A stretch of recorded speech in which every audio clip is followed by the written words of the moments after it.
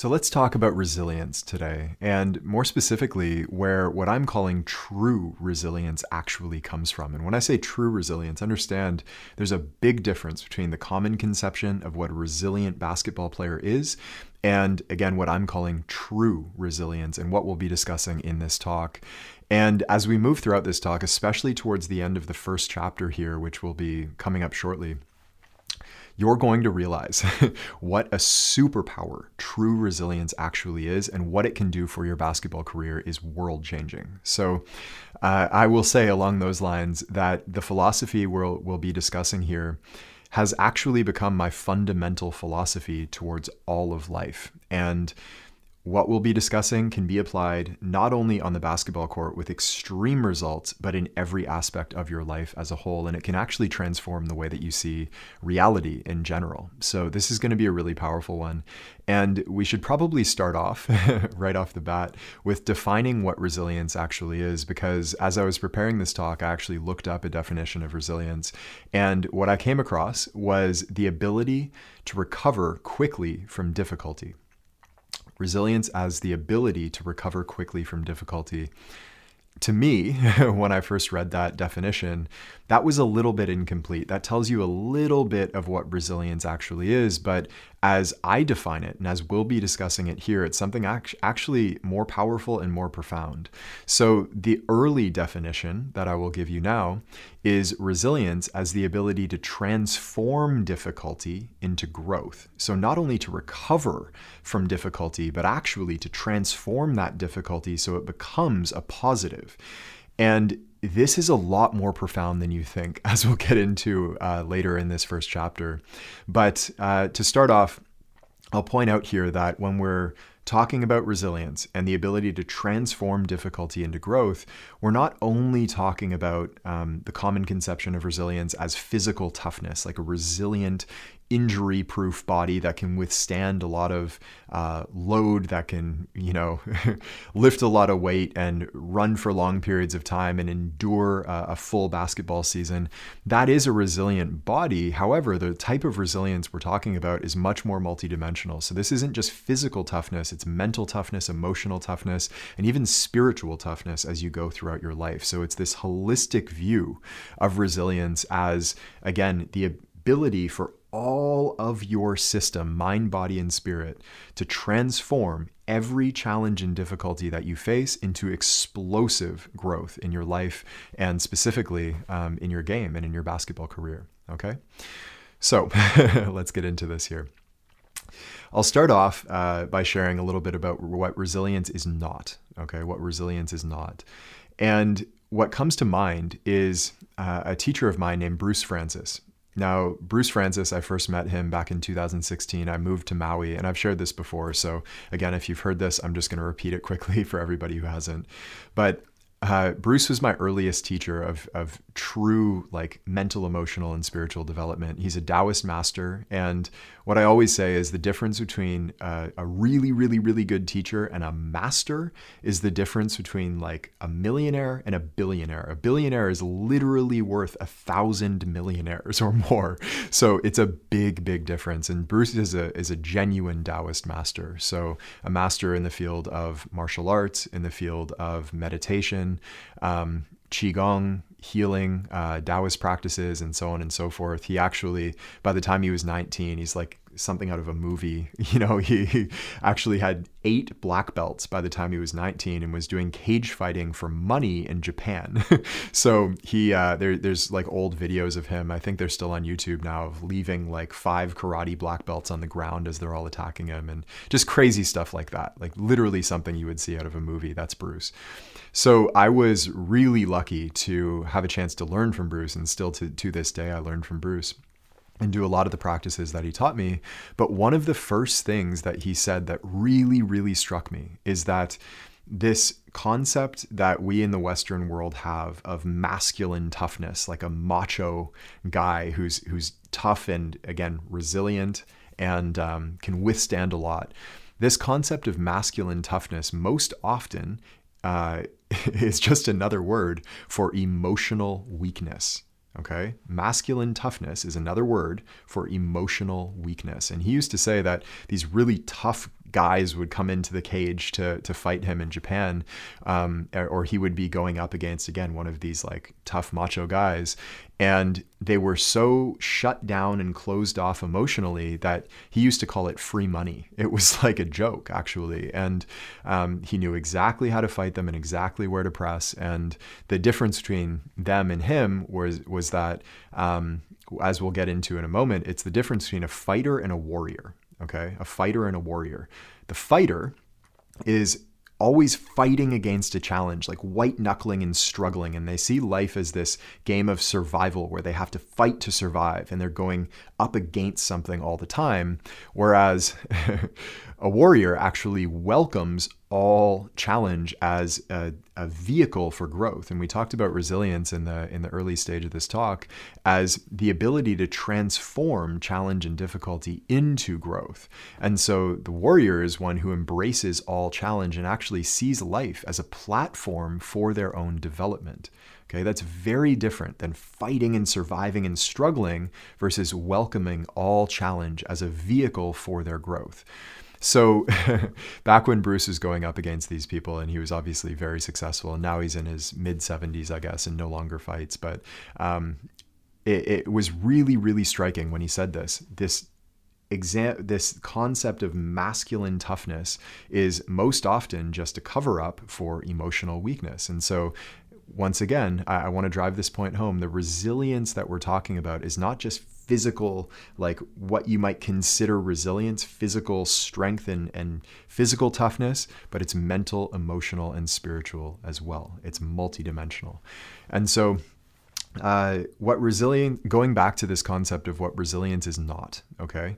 Resilience is not one of the really common teachings these days. You might have heard this, is like callousing your mind so nothing can hurt you and you're kind of shut off from all feeling.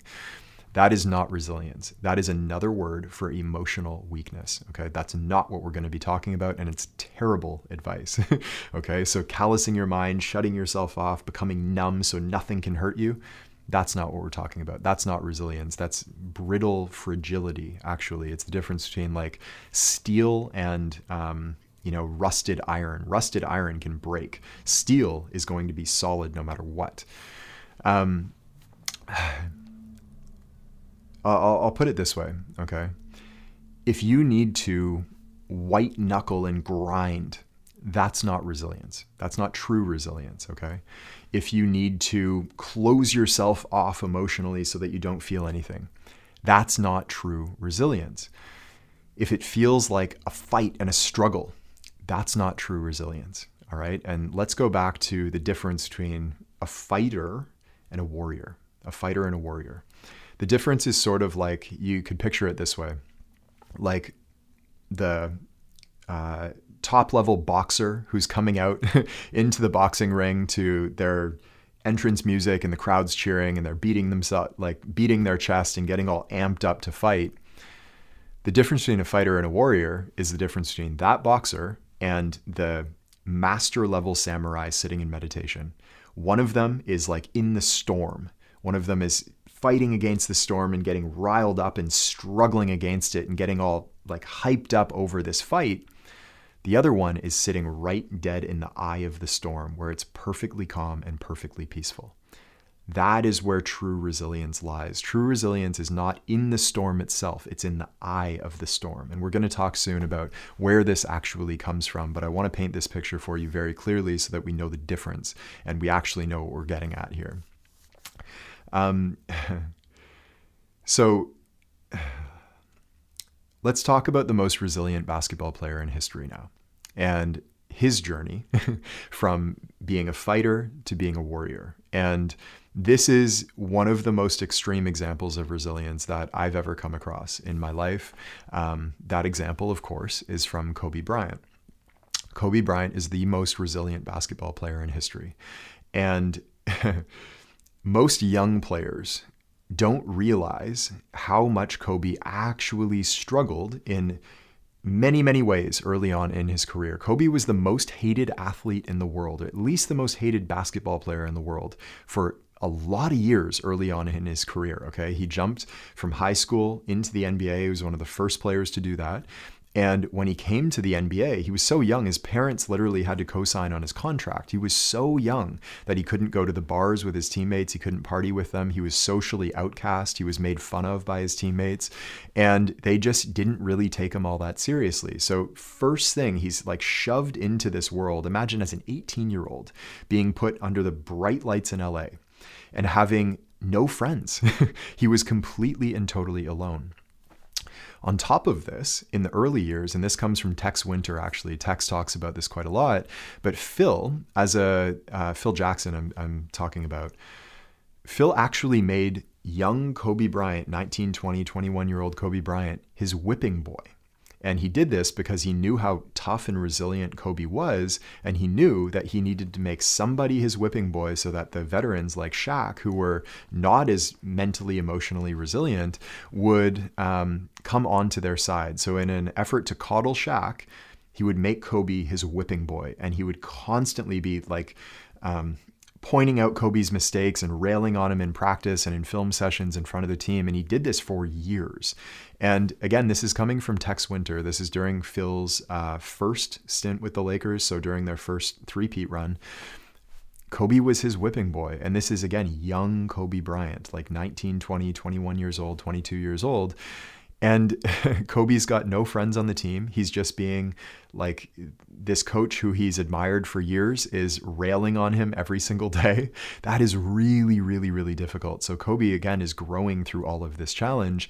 And then the next thing you know, his family fractures. The only support system that he has, his parents and his sisters, that family fractures as soon as he marries Vanessa.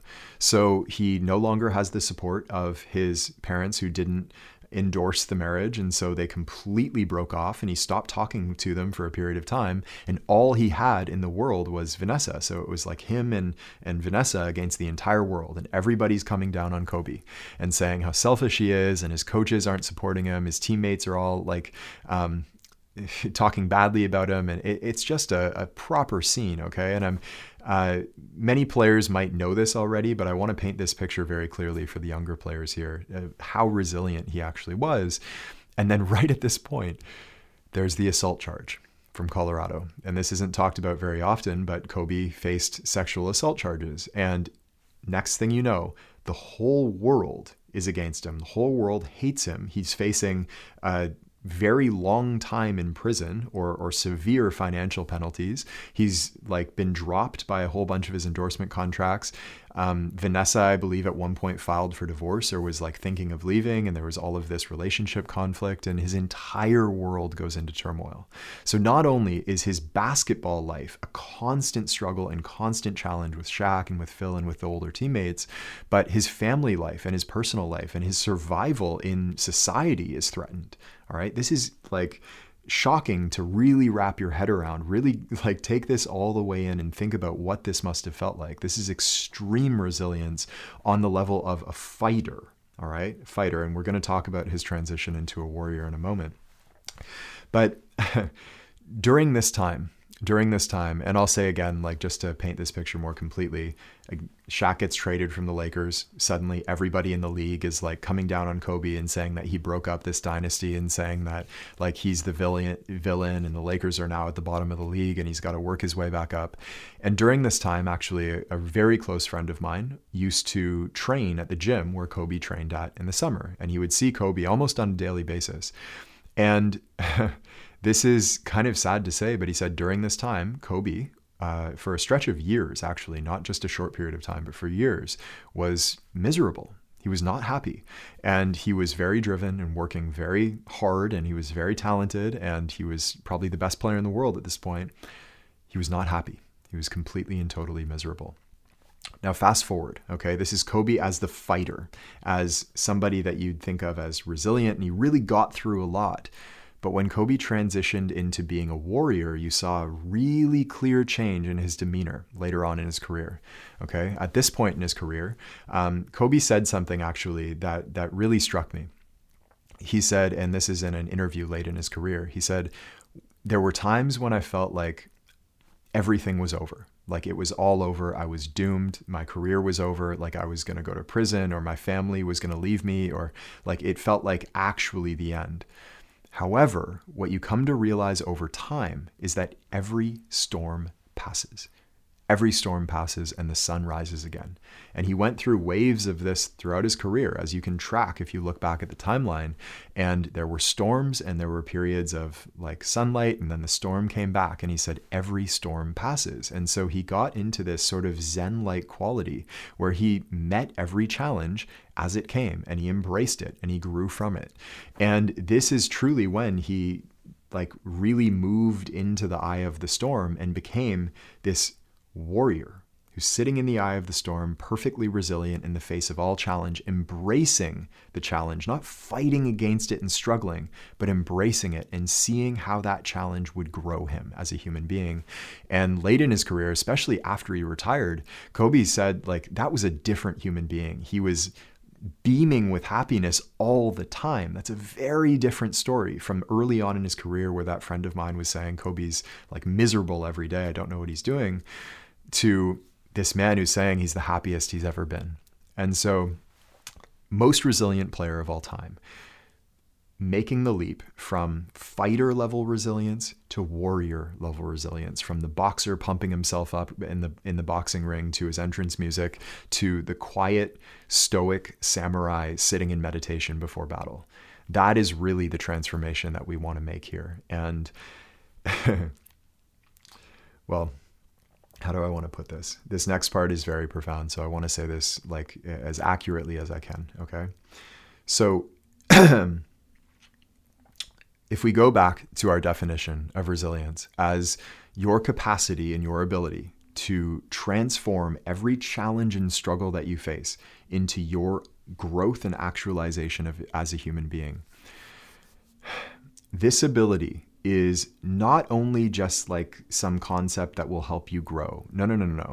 This is a lot more profound. And so I want to introduce you to a concept called anti-fragility. There's a book called Anti-Fragile that you can read, but I'm going to give you a synopsis of this concept. And a system that is anti-fragile not only is resilient in the face of challenge and can withstand that challenge, but actually every time that you stress the system or wound it in some way, it grows exponentially stronger as a result. And so a simple example of this, right, would be when you go to the gym and you work out and you break down your muscle tissue so that it grows back stronger. That process of breaking it down grows the muscle back stronger. That's an anti-fragile system, okay? Another more dramatic example of this, and this is where it really starts to become clear, in Greek mythology, there's this story about a fight between Hercules and her name was Hydra, I believe.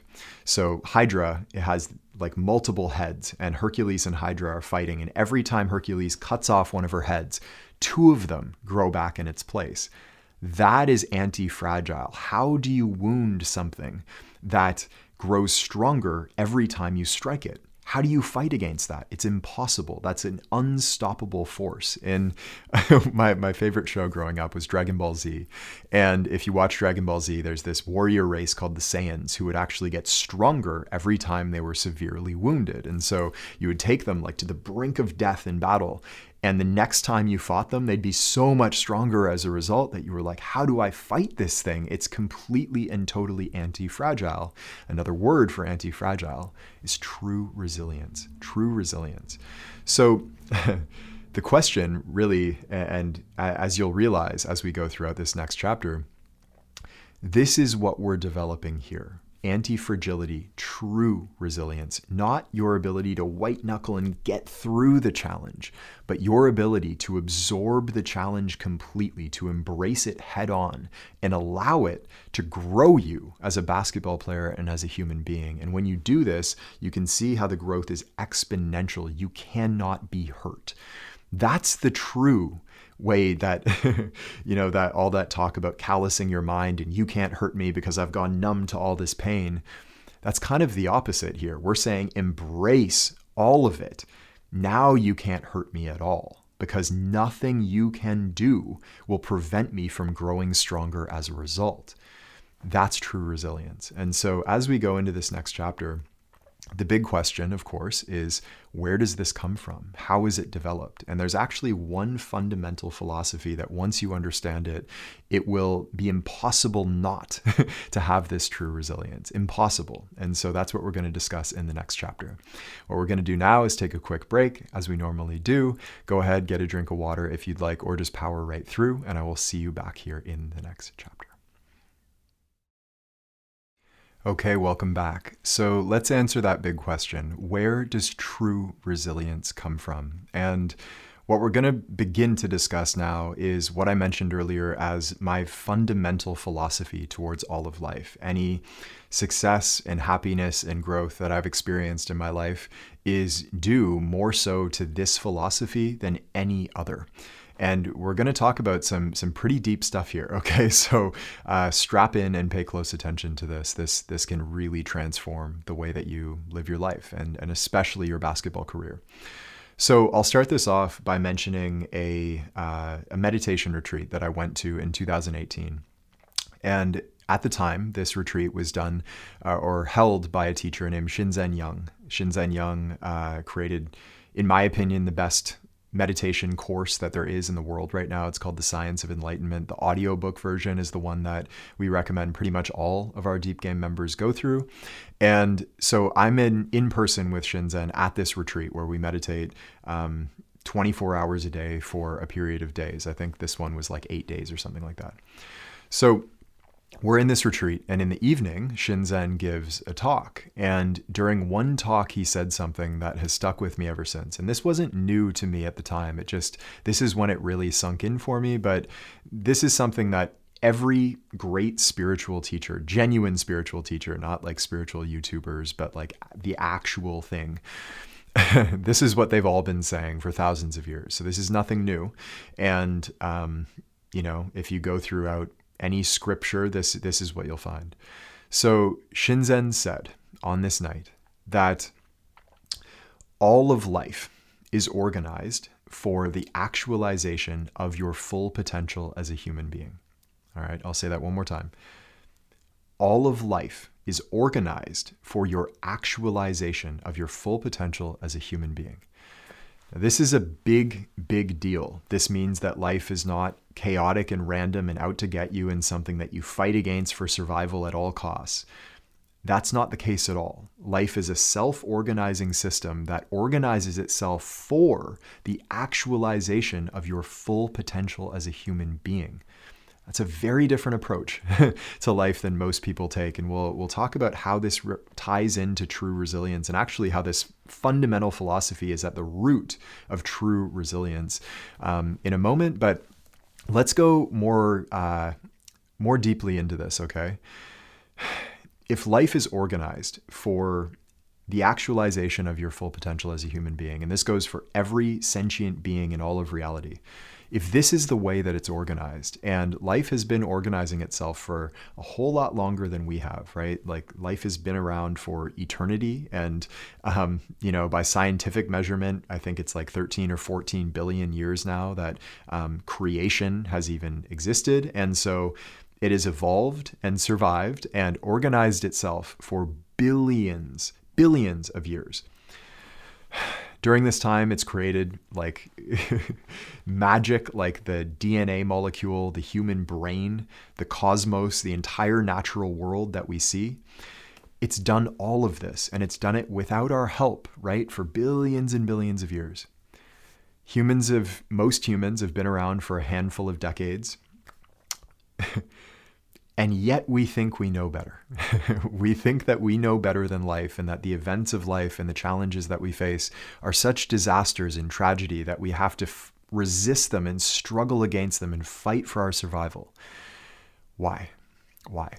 Is it possible that life is more intelligent than we are? Is it possible that life actually knows what it's doing and actually has our best interests in mind, and that the challenges that we're facing, as extreme as they may be, and we'll go into some examples of this in a moment, as extreme as they may be and as difficult as they feel, is it possible that it's exactly what we needed for the actualization of our full potential. And once again, I'll remind you, like every genuine spiritual teacher throughout all of human history has said the same thing. Life is organized for the actualization of your full potential as a human being. They may use different words, but that is the core meaning here. So if we take this to be true and we assume for a moment, you don't have to believe this all at once, but just try this perspective on for a moment, like you're trying on a shirt in a store, seeing how it fits, seeing how it feels. Like this is all we're doing right now. So try this on, all right? If we try this on, I want to give you first a pretty extreme and striking example of the intelligence of nature and the intelligence of life at work. So when I traveled to Japan and I spent a lot of time in Tokyo, the Tokyo subway system and super train system that travels all throughout Japan is one of the like modern marvels of engineering. All of these extremely talented engineers came together and plotted out this system of super trains that would take you pretty much all over the major stops in Japan very quickly. This is something that, to my knowledge, it doesn't exist in any other country. I could be wrong about this, but it really is a marvel. Like we could go from Tokyo to Kyoto very quickly and very effortlessly in a very short period of time. So this is a modern marvel of engineering.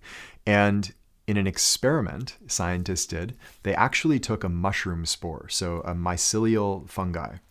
And by scientific estimates, fungi and mycelium mushrooms have been around for 8 billion years. Okay, so much, much longer than human life has been on this planet. And there's a mycelial network that actually encases the entire Earth. They call it like the nature's internet. It actually passes information throughout the entire planet. So bottom line here, you don't have to know all that, but mushrooms have been around for a long time.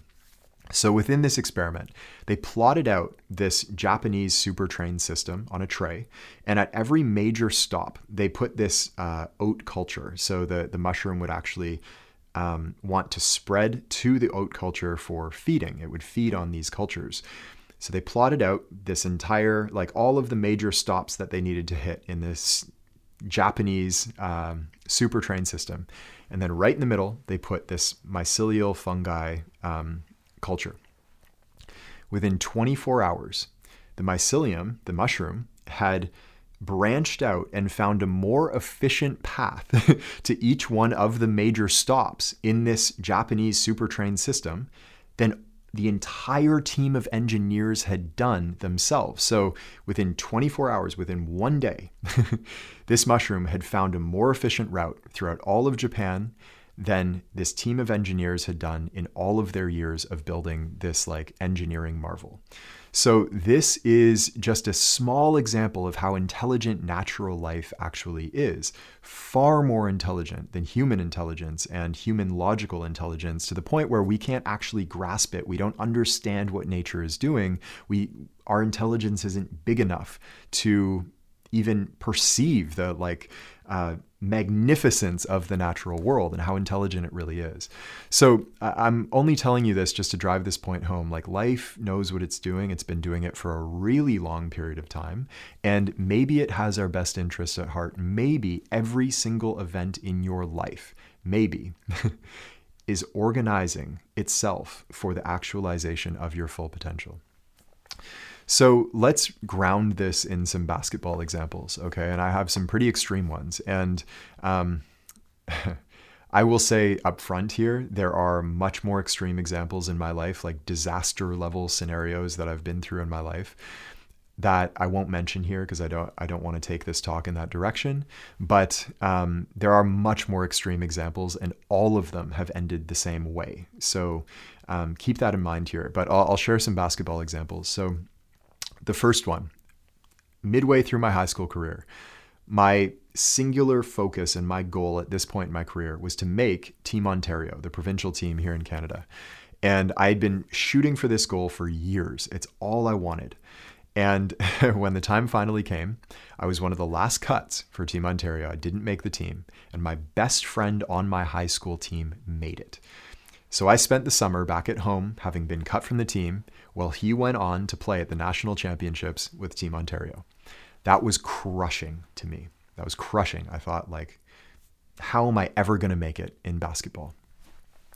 2 days after being cut from Team Ontario, I meet a player who was playing at the time overseas in the Italian Pro League. He was making like 750 grand a year, if I remember correctly. He was a serious player in the first league in Italy, so a real EuroLeague player. He's home for the summer, and he told me that he was opening up a training business. He was going to train players, and so I paid him for that summer to train me, and we did training that I'd never been exposed to before, and I got to sharpen my craft against a real legitimate professional level player, much better than any of the players on Team Ontario, of course, much better than the players that my teammate, my best friend, was sharpening his craft against. And when we met again at the start of the following season, my game had far surpassed his, and he was actually really burnt out from the experience with Ontario. He had not the experience he was hoping for. And so my off-season actually ended up being a far more positive experience than it would have been if I played for Team Ontario. So this is the first little hint of maybe life has a different plan in store. Maybe it's giving me more than I could actually know to ask for myself. However, it gets deeper than that. Several years later, I had what ended up being a career-ending hip surgery.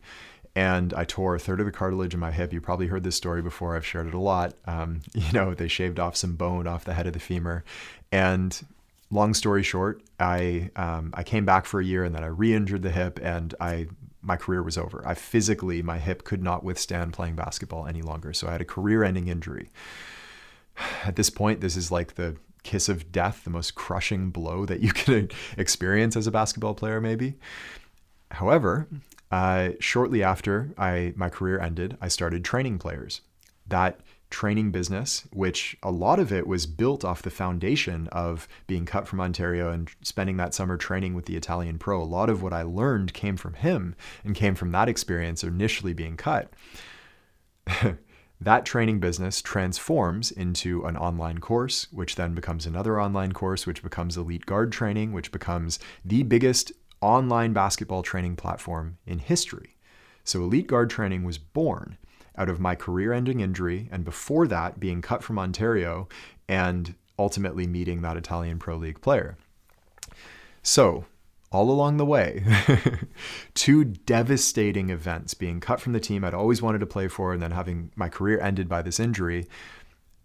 Those were turned into something far, far greater than I ever could have hoped for. And Elite Guard training went on we had over 1 million players come through that platform over the course of 10 years. It amounted to millions and millions of dollars in revenue. It changed my entire life, allowed me to travel all over the world. And ultimately, this is where the story gets tied together with a bow. It culminated in me discovering what is the purpose of my life, which is these deep game teachings. And what do you know? These deep game teachings would not exist. I would not be able to teach you in this way had I not gone through all of the struggle and all of the challenge first. All of these challenges that I faced throughout my career, they form the raw material of the entire deep game philosophy. My strength as a teacher actually comes from the ability to understand what you're going through on a really deep level, because I went through it. And so without those challenges, without that struggle, none of this would exist. We wouldn't be talking right now. So does life, I'll pose this question again, is life actually organized for the actualization of your full potential as a human being? Does it have bigger plans in store for you than you could actually ask for yourself? And if you take this perspective on, again, we're just trying it on for now. You don't have to lock yourself in for life here. There's no pressure. Just try this on. If you take this perspective, is it going to lead to more growth for you? Are you going to see opportunities in a much clearer way when they do arise? Are you going to see challenges differently? Is this going to be more functional? Is this a more skillful way to live?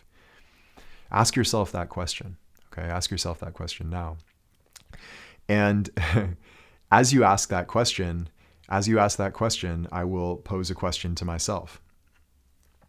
If I had been sucked into the quicksand of thinking all of those experiences and challenges that I went through were purely negative. They were terrible things that happened to me. And when I tore my hip and doctors said I couldn't play anymore, or I'd need a hip replacement, and all of this stuff happened, if I thought, wow, my basketball life is over, this is done, this is terrible, I'll never recover. If I had thought that way, and of course I was upset and so on, but ultimately I navigated towards the positive. So if I hadn't done that, if I'd stayed in the negative and locked into that perspective, would any of this have happened? Would EGT even exist? Would we be talking right now? Would Deep Game exist? I don't think so, okay? And I can tell you actually for certain it wouldn't. If I was locked into the negative, none of that challenge would be transformed. And this gets into the deeper fundamental premise here that I really want to get across to you, because this is where true resilience comes from.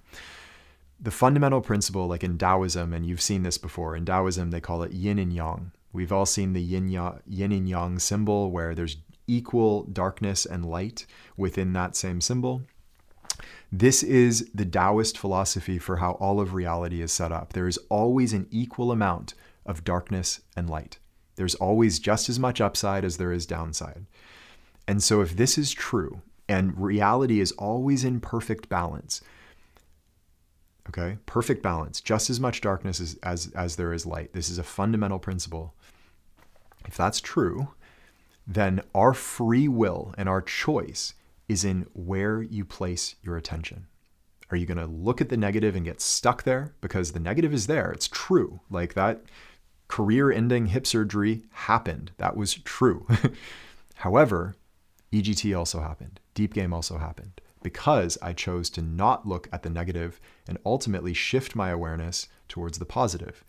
So this is the essence of free will. With any situation that you face in your life, you have the free will to choose where you place your attention. And where you place your attention will determine what happens next. This is like the grand adventure of life, and really the big secret. Your free will gives you all of the power to choose the results of any event that comes into your life. When people say things happen for a reason, well, the reason isn't necessarily in the past. The reason is in the present. It's in the present of the choice that you are making right now in this very moment. Where are you placing your attention? On the career-ending injury, on the fight that you had with your coach, on the teammates that aren't passing you the ball, on the team that you just got cut from, on the game that you just went scoreless, on any of these difficulties that are happening? Or are you penetrating a little bit deeper and looking at the growth and more accurately, the growth potential within that experience? Okay. Where are you going to look? That's the choice that you have. And ultimately, that is where true resilience comes from. That's where true resilience comes from, where true resilience is born when you no longer even see challenges as challenges. You see them as opportunities. This is the essence of law number 4 of the Deep Game, the law of transformation, where the player who seeks growth advances faster than the player who seeks accomplishment. And when you understand this and you are constantly seeking growth, there's no lack of accomplishment. In other words, there's no failure that you can face that will not allow you to grow, because you realize there's just as much growth in the challenge and in the failure as there is in the positive experience and in the accomplishment. So you can't be hurt. You become like Hydra, where like when one head gets cut off, 2 come back. In Dragon Ball Z, the Saiyans, when they're like beat to within an inch of their life, they come back even stronger later on for having been wounded. You are that warrior that every time you're wounded in battle, that wound actually is multiplied into exponential growth, and you get stronger and stronger and stronger no matter what comes your way. This is true resilience. It's not white knuckling and fighting your way through life and struggling and callousing your mind and shutting off your emotions and being mentally tough, or the masculine the masculine manifestation of mentally tough, what most of us consider to be masculine toughness, which Bruce, as I said in the earlier chapter, called just another word for emotional weakness. It's not about that at all. True resilience comes from trusting life. Comes from trusting life and trusting that every single experience in your life is organized for the actualization of your full development as a human being. Okay? That is a very different philosophy than most people take. And when you really get this, the profundity of it, like how powerful and profound it actually is jaw-dropping. You start to see everything in life and all of the experiences that you've ever been through as you see like this golden thread that runs through all of them, and all of these challenges and these twists and turns on your journey of life have all been leading to you to this perfect point of actualization, of becoming who you really are in the world. So this is the magic of life. When people talk about like real magic or alchemy, like the alchemist who turns lead into gold, this is how it's done. It's in an absolute and complete trust in life that no matter what is thrown your way, and I really mean extreme examples. This is why I mentioned earlier, like the disaster level experiences that I've had in my life. If I didn't meet those, and I really mean disaster, like extreme stuff, way worse than what I talked about earlier in my basketball career. If I hadn't had this philosophy like in my back pocket, in my tool belt, if I hadn't seen life in this way, and it was challenging at times, but if ultimately I didn't trust the process of life, that would have crushed me. It would have completely crushed me. And yet it's amounted to like a life that I couldn't have even dreamed up myself. Life had to organize this for me because it's so beyond anything that I could have planned for myself. I can barely even put it into words. Okay. So what I'd like to do now, we're going to take a really quick break, and then we're going to come back and do something a little bit more difficult. And I'm going to challenge your trust in life. And I'm going to challenge this philosophy in a way that might actually trigger some people, but this is going to be practice. All right. So make sure that you stick around for this chapter. It's going to be maybe a little bit controversial, but we're going to do it anyway, because it's going to help the people who are open-minded for it. All right. So take a quick break, get a drink of water. If you need to, come right back. You can power through, of course, if you'd like, and I will see you in the next chapter. Okay, welcome back. So as I mentioned, this chapter is going to be, this will be our final chapter, but it'll be a challenging one, okay? Because we are going to apply this philosophy of life organizing itself for the actualization of your full potential as a human being. And your trust that life is doing this for you, we're going to put it to the test with one of the most raw topics in all of humanity right now, which is the pandemic. So we are going to examine how might you trust life and trust that life has a bigger plan in store for you and for all of us, all of humanity, through this experience of the pandemic. And this is a challenging experience. Make no mistake, like people have gone through extreme hardship that in our lifetimes, we probably haven't seen something so dramatic at this point. I certainly haven't. So how could we put this to the test? Well, I'm going to open this up just by sharing my own experience. And I understand some people's experience was much, much different than this. So this is just for me, okay? During the pandemic, I took this approach that we've been talking about to the situation. So I had complete faith that whatever was happening during this pandemic was organized for our growth as a species and for my growth as an individual within this species. And so the result of that throughout the last 18 months or however long it's been, the result of that is that I had probably the best year and a half of my entire life. It was not the most exciting year and a half, like I was stuck in my house, but in terms of growth in all aspects of my life, this is the best year of my life, best year and a half of my life. And so during this time, I started Deep Game, which is, again, I said this before, but this is like my reason for being. This is work that I love so deeply. You can probably feel that, right? This is why these talks are so long and why we do this work at all. This is my life's purpose. So that was born during the pandemic. The second thing that I did was that entire 18-month period from the start of the pandemic until right now. Well, actually, it finished 3 weeks ago, so almost right now. I completed a master level meditation apprenticeship under a master level teacher. That was the biggest accomplishment of my entire life. And I'm not going to go into the details of what that apprenticeship was. It's private. I'm just mentioning it here for context. That was the biggest accomplishment of my entire life. Nothing in basketball, nothing in business even approaches the magnitude of what that was. That was the equivalent of like, meditation medical school or something, becoming a doctorate, getting your doctorate or PhD in meditation. That's what that was. And there's some extreme challenge that comes along with that, extreme challenge. So that's what I did during the pandemic. And most recently, towards the tail end of this stretch of time, I fell in love. So all things considered, my work life, my purpose was completely transformed through Deep Game. My spiritual life through that meditation apprenticeship and the way that I see reality and just my internal world, how it functions, was completely transformed through that apprenticeship. And my relationship life, my partnership, completely transformed. And even the way that I experience relationships and experience love, completely transformed.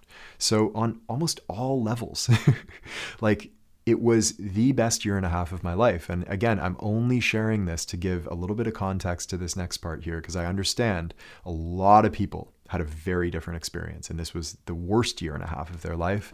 And, I really empathize with that. I have close friends going through extreme difficulty right now. That is scary. Okay. So I'm not negating that at all. What I want to do is put this philosophy to the test. And so if there's always the yin and the yang, the dark and the light, the up and the down, and we have free will of where we place our attention, how might we place our attention during this pandemic? Well, first of all, there's a huge health challenge here. A lot of people are responding to that health challenge during the pandemic by getting stressed out, by locking themselves inside, by eating junk food to ease their stress and stress eating, so to speak. Another approach that you could take is to re-examine your health and look at, what am I eating? What am I supplementing with? How strong is my immune system? And this can result in a transformation of your health in the middle of a health crisis. A lot of people took that approach, okay? A lot of people took that approach, and that is one potential approach you could take. A lot of people lost their jobs during the pandemic. And again, I empathize with this. One approach to take is to get sucked into the quicksand and the spiral of financial stress and pressure and, people with families who are laid off, and all of that is really, really difficult.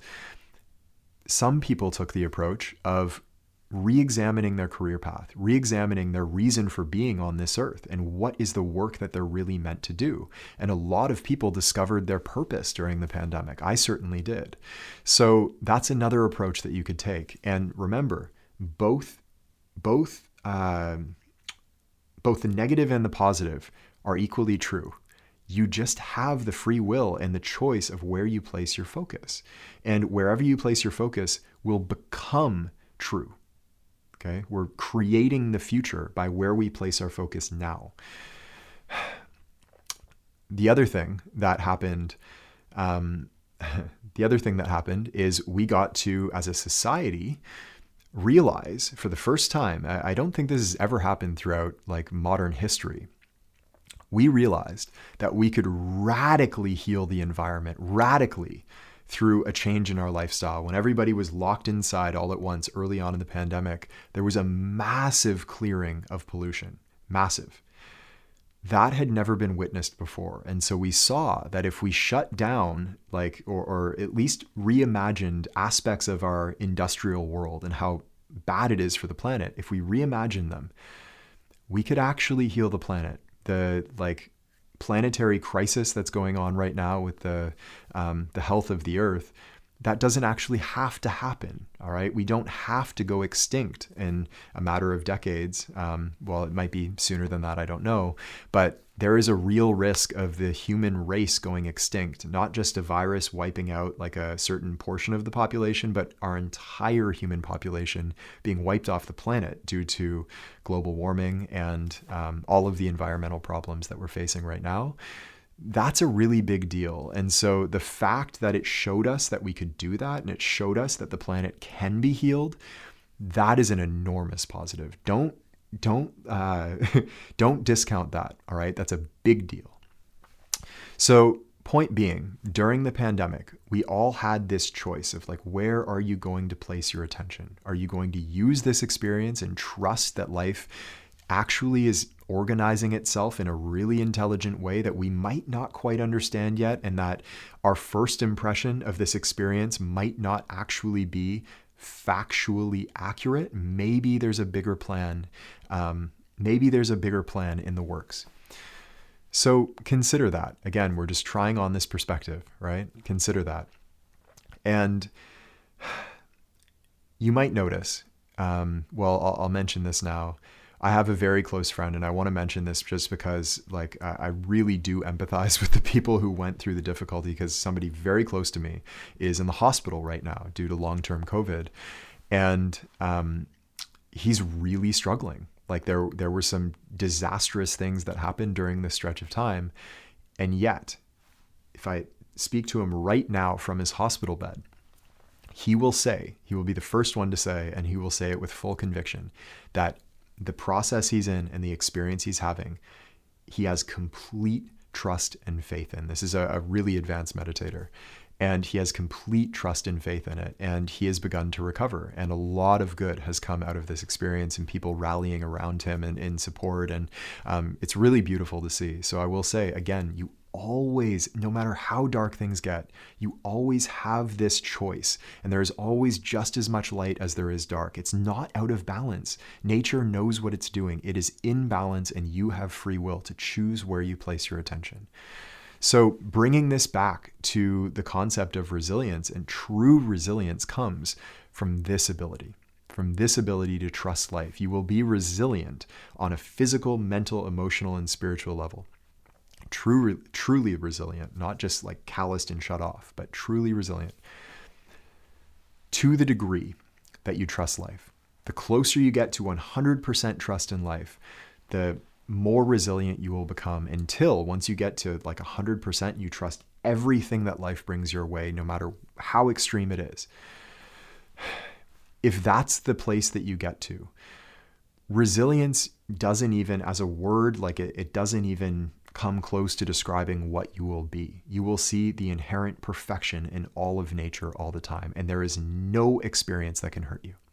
No experience whatsoever. Not your coach yelling at you, not a bad game, not a teammate getting upset with you, a conflict with your girlfriend. Like nothing can hurt you. Nothing can hurt you. That is true resilience. And so once again, we are just trying this perspective on for now. And if you've tried it on and it fits well, it feels good on you, then I want to offer one final story as we wrap up here. And this is a story about an old woman who was in a lot of the meditation retreats that I've done. And this is a really fascinating older woman, because at her age, it's very rare to be doing like extremely grueling spiritual work. Like these meditation retreats are no joke. However, she was a spectacular woman, just like resilient all the way through. And even in her old age was just glowing with this strength that I haven't seen in many other people in the world. And so she said something really profound during one of these retreats. She said that her fundamental practice, her fundamental life practice is not meditation. It's not any of this other stuff. Her fundamental practice is that every single thing that happens to her in her life, every experience that comes her way, she simply says, thank you. She says, thank you, and she means it. Okay? That is true resilience. When every single thing that happens in your life, you simply say, thank you, because you understand that life is organized for the actualization of your full potential as a human being. Nothing can touch you when you do this, okay? Nothing can touch you. And true resilience at this point, what it feels like is that it doesn't feel like a struggle or a fight. It feels like ease and effortlessness, okay? It doesn't feel like a war or a battle. It feels like peace, like this profound sense of peace where everything is inherently perfect all the time, no matter how crazy the storm is around you. You are sitting in the eye of that storm, just like in awe of its brilliance and magnitude, like what a storm, and you're able to appreciate it for what it is, for the mystery and the unfolding of life itself. And finally, it doesn't feel like difficulty. Life and these challenges and things that inevitably come up for everybody, even people with true resilience, they still face challenge in their life. But those challenges don't feel difficult. It doesn't feel like difficulty. It doesn't register that way in your mind and body. It feels like possibility. Every time something comes into your field and comes into your experience that you're like, oh, wow, that's a challenge, there's not this flinching and contraction that happens. There's an opening to like, oh, wait, I wonder what life's got in store now. Like, I wonder, I wonder where it's leading me. I wonder where it's leading me. And you become like just in love with the mystery of life itself. This is true resilience. And I know we got pretty deep in this talk, actually. And so well done for taking it this far. I know if I had to guess right now, not a lot of players will take it this far. And so you've got my respect for doing this. And if you can not just try this on, but wear it as like a fundamental layer all the time, this core philosophy of trusting life and knowing that, as every great teacher has said throughout all of history, life is organized for the actualization of your full potential as a human being. And if actualization of your full potential is your goal in life, then trust life. Trust that it knows what it's doing. It's been doing it for a long, long time. All right. So I hope this helped you out. If you have any questions, please let me know, and I will see you in the next one. Hey, it's Coach Taylor. I hope you enjoyed today's talk. And if you did, the best thing to do right now while it's fresh in your mind is head over to deepgame.com and take our free 1-hour masterclass where you'll actually learn all of the fundamentals, all 8 laws of the deep game, and everything that you need to know as a high-level basketball player about the part of basketball that's played with the mind. We've had players call this the best hour of basketball learning of their lives, and I think this is going to be so, so powerful for you. So head over to deepgame.com right now, or just click the link around this video, and I will see you there.